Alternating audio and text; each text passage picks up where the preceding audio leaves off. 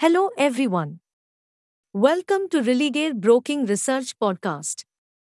In this podcast, we bring you the equity market outlook for the day.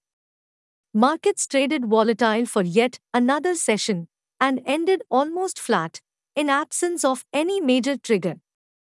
Initially, the benchmark opened with an uptick tracking firm global cues, but it couldn't hold the gains for long and drifted gradually lower as the session progressed.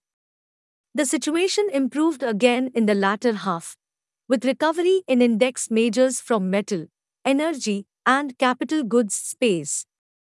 Consequently, the Nifty index ended almost unchanged at 16,282 levels.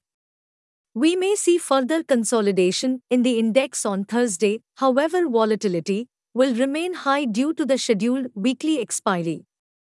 The recent correction in the broader indices with mid-cap and small-cap have turned the participants cautious. We reiterate our view to prefer index majors and quality mid-cap for short-term bets until the broader market stabilize and suggest maintaining few short positions also. Investors, on the other hand, should not worry about the recent correction and use this phase to accumulate quality stocks on dips. Hey friends! These were the updates for today. Thanks for listening. For more details, refer to our research reports on our website and mobile application or contact your relationship manager. Happy investing!